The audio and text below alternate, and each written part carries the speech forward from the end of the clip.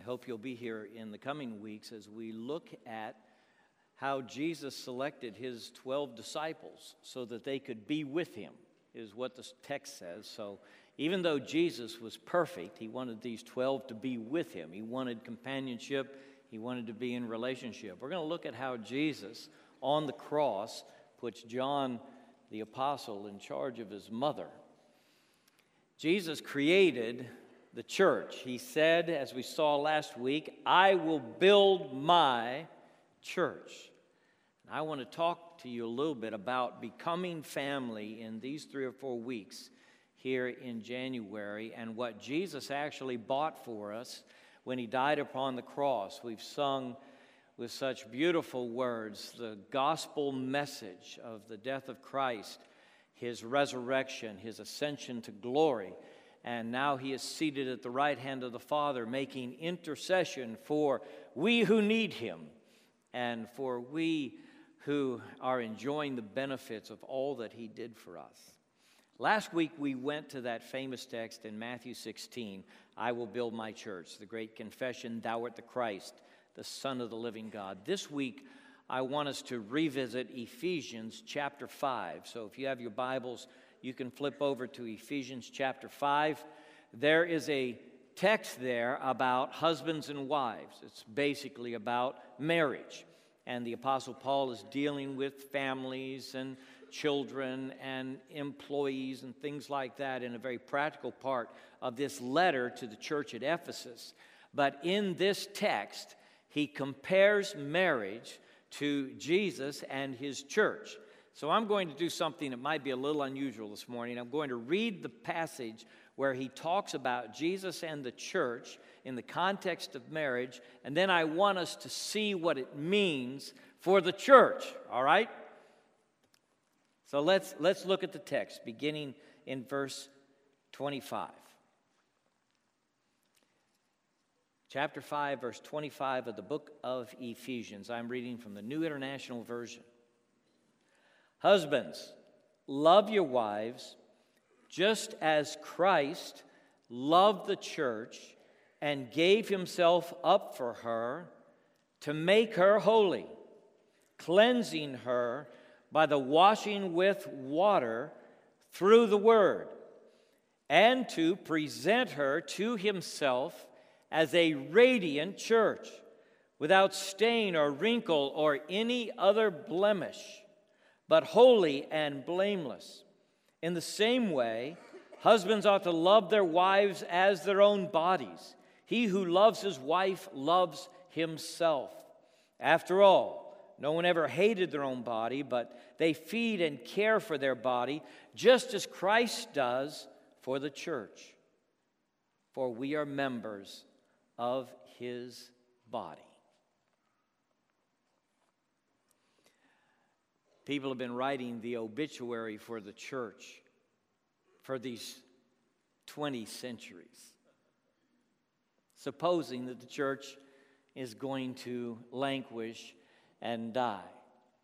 Some of us read the publication here this last week about the falling attendance in the church in these United States and how this author said it was bad for society for people to go to church less. And he chronicles the reasons that it's bad for the culture for people not to be going to church because church attenders get in trouble less, go to jail less, have a job more, don't get into drugs as much as the general population. So he said it's good for the society for people to go to church.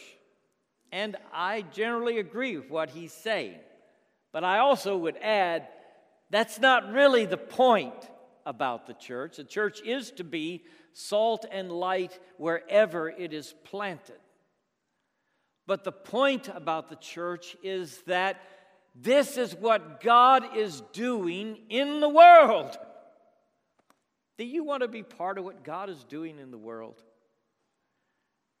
Jesus said, I will build my church. This is what God's up to in the world. That's really the point about it. And as we become family, as brothers and sisters in Christ, and develop the relationships that are important to all of us. In fact, some people would say that to be a person is to be in relationships.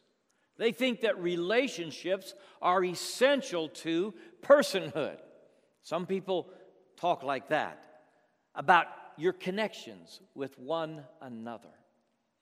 It's interesting how Jesus prepared us to be brothers and sisters in His body and in His family, and how the family metaphor is frequently used to describe what happens in a family of faith, in a body of believers. I look at this text and I realize again that Christ loved the church. Christ loved the church. This is the word agape, the word for God's love in the New Testament. Christ loved the church. Be careful how you talk about the church. Christ loved the church. Be careful how you think about the church. Christ loved the church. Just as you would get upset if somebody began to run down your spouse and say mean things about the person you're married to, you ought to see how Jesus would react. Think how He would react to someone who is critical of and down on and speaks ill of His church. I will build my church. It is His church. I don't want to be nostalgic about the church and just think about how important it was to me as a child, and every child ought to have it. I don't want to be just nostalgic about the church. I want to be real about the church. I want to know how it really is. And for these 20 centuries, since Jesus died upon the cross and his disciples gathered and saw Him risen, the church has been a vital and alive part of human experience. And all over the world, the church thrives and grows and does its work, even right up to the present day. Jesus observed in His time that my Father is at work to this very day, and I too am working. Christ loved the church. The word church is ekklesia. That's the common Greek word that's used to describe the church in the New Testament. It was actually taken from politics, where the city-states had their gatherings, and they called them the called out assembly. The ekklesia, as they gathered to discuss community problems in the Greek city-states. And so it fit the church because the church is called out by her Lord.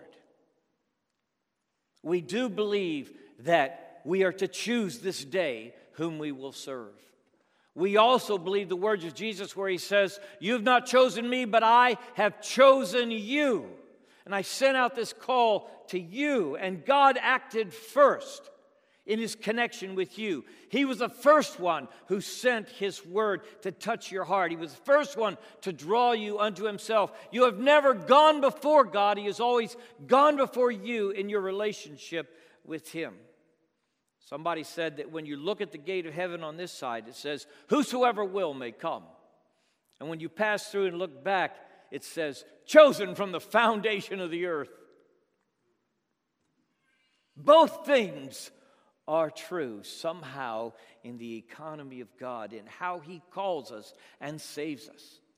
I want you to remember when you trusted Jesus as Savior, back in that moment, and the work that God was doing in your heart.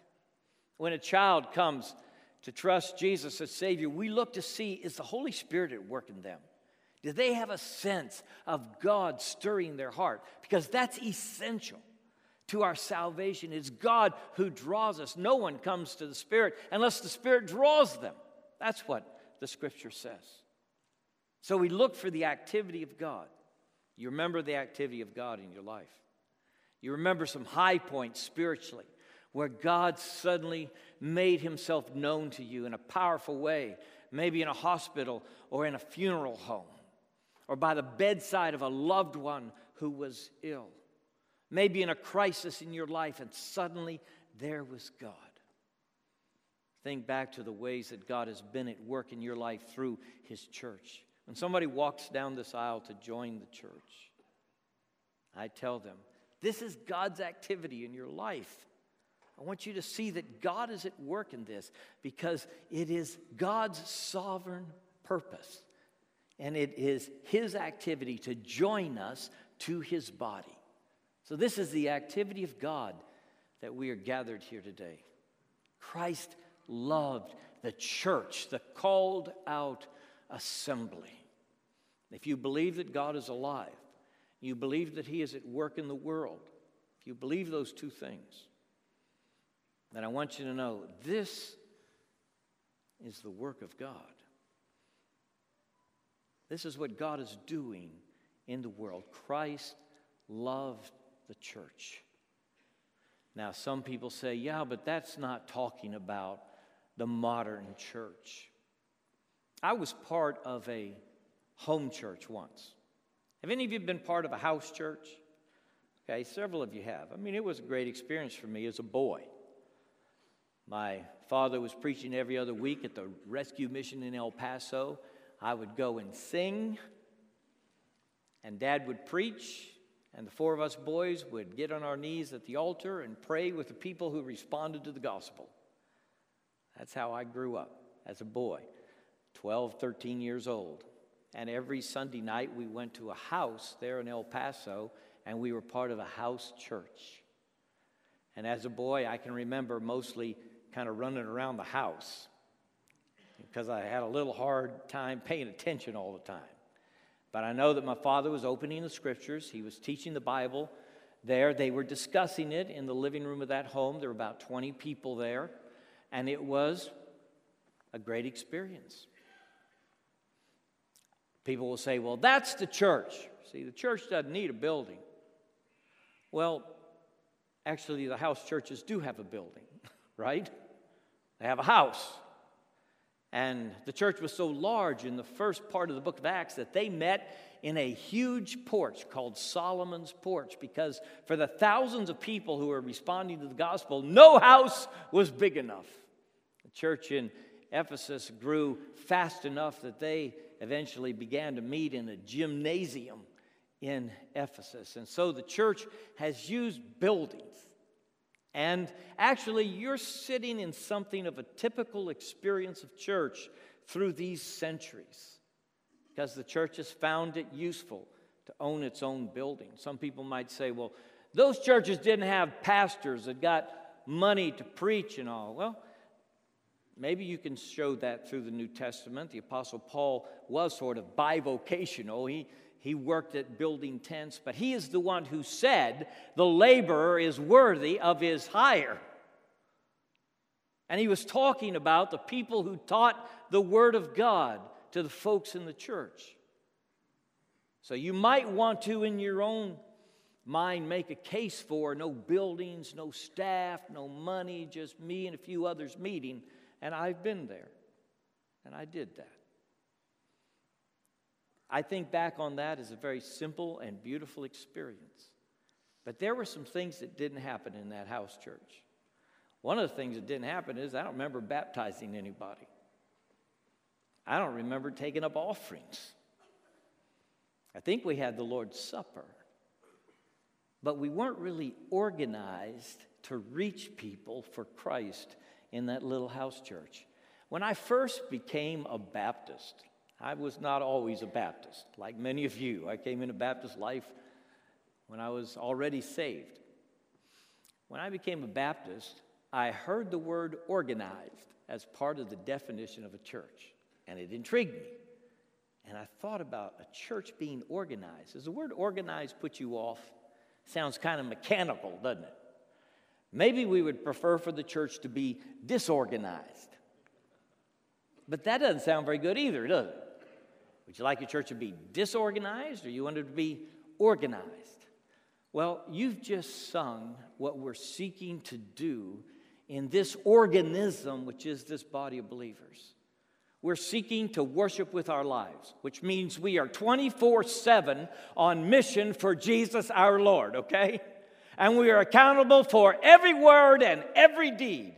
And we're not just worshiping at 9:30 on Sunday morning. We are worshiping when we go on Care Effect, when we go to our jobs, when we show up at school, when we are with our friends. We worship with our lives. God wants every part of us and all of us. It is a radical and full commitment to Christ that He calls for.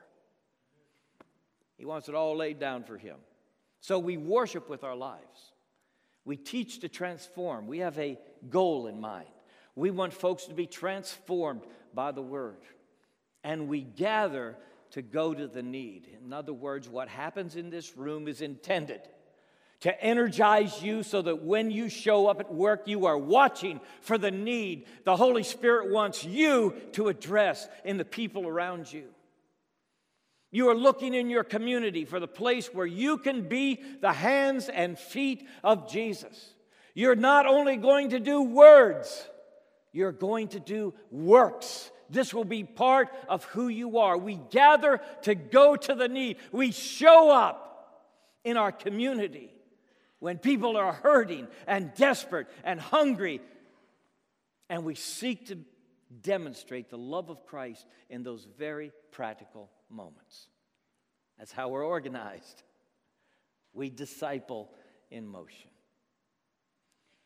Christ loved the church. He said, I'm going to build my church. There's going to be a fiery, passionate purpose for my church. It's not going to be disorganized necessarily because it's going to have a direction. It's going to have a focus. It's going to be anchored in who I am and what I came to do, which is to seek and save that which is lost.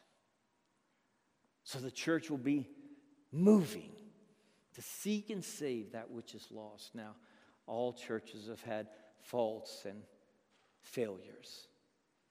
But Christ loved the church, and He gave Himself up for her, according to this passage.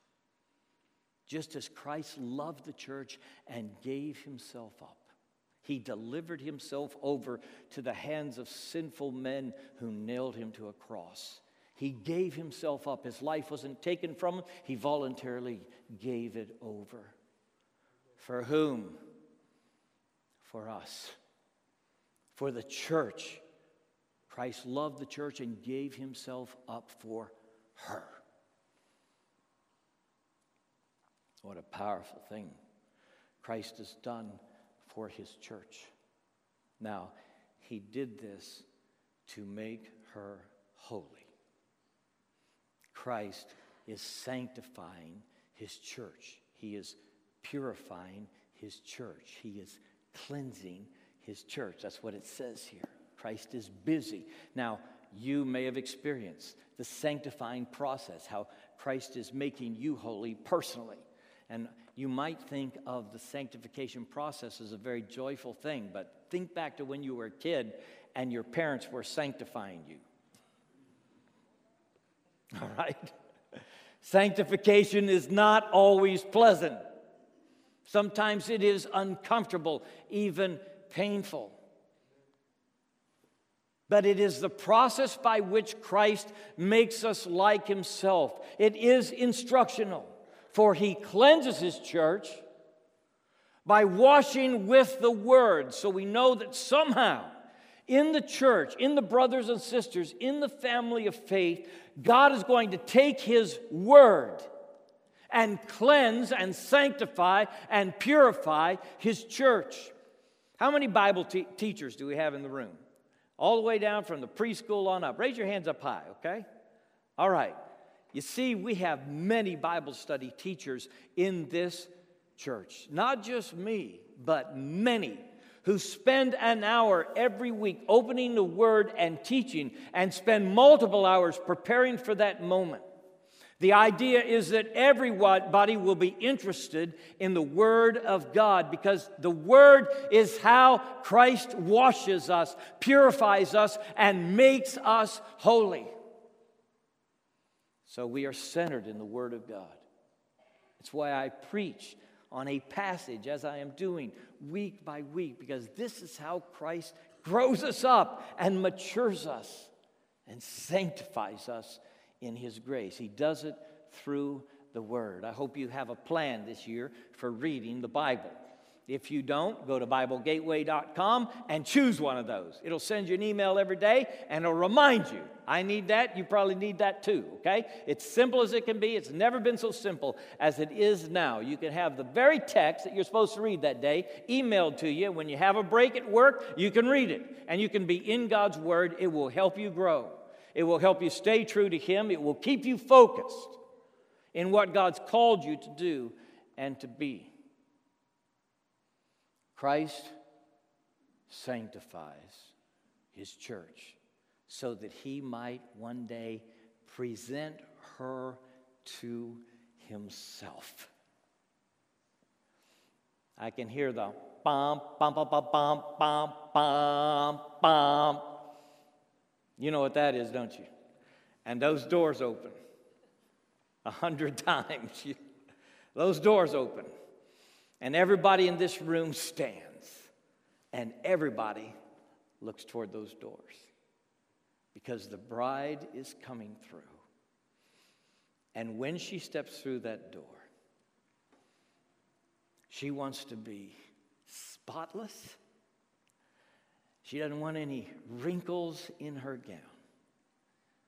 She wants to be radiant as she's never been before.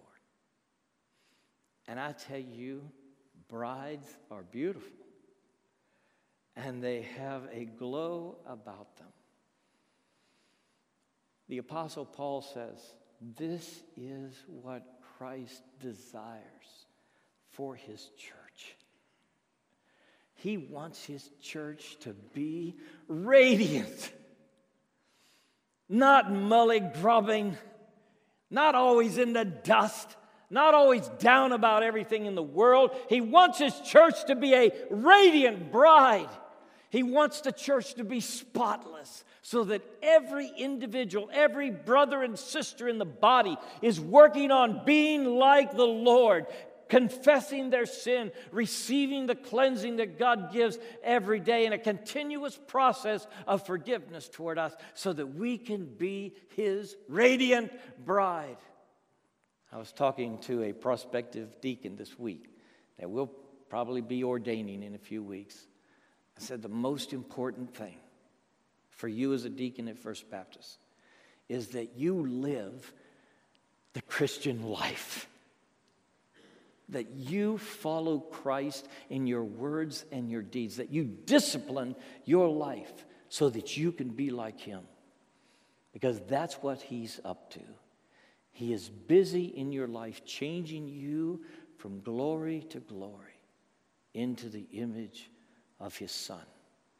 Not eradicating who you are, but maximizing the individual He created you to be through this process of sanctification. Christ loves His church so much. Not only did He lay down His life for the church, but He feeds and cares for the church. Did you see those words? I mean, it's interesting. No one yet hated His body, but He feeds and cares for it, just as Christ does the church. And so Christ is here today, feeding His church. The word cares for is to warm. Think about it, to warm. Like a hen gathering the chicks under her wings to warm them, to keep them warm. Like a mother wrapping her child in her arms to keep that child warm. He warms His church. I wish somehow we could feel that right now, together, individually, as a body, that Christ is holding us close. He is warming His church.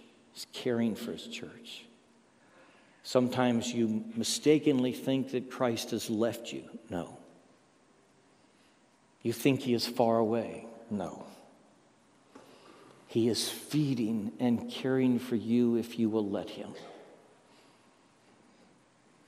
If you could leave today with the sense of Christ warming you, holding you close, caring for you like a mother cares for an infant in her arms, then you would have a true picture of your place and condition in the world. You would not feel alone. You would not feel forsaken. You would not feel deserted or afraid. But you would know this truth: I will never leave you. I will never forsake you. I am with you when you go to bed, when you get up in the morning, when you sit down at the table, when you show up at work, when you go to class. I am with you. And I am caring for you perpetually. It is a beautiful thing God is doing in His church. Have you ever placed your faith in the Christ who not only went to the cross for you, but now seeks to care for you in this beautiful way? This would be the day to do it. Bow with me, please. Father in heaven, we thank you for your presence here, for your love, for your church, that you sent Jesus to die on the cross for us. We rejoice in these great truths. And we pray, God, that you will help us know that you are caring for us, that we will feel your arms around us today and every day. Lord, remind us again and again that we are the apple of your eye, in the center of your heart, and you are gathering your church that you might receive glory from us, both now and forever. In Jesus' name.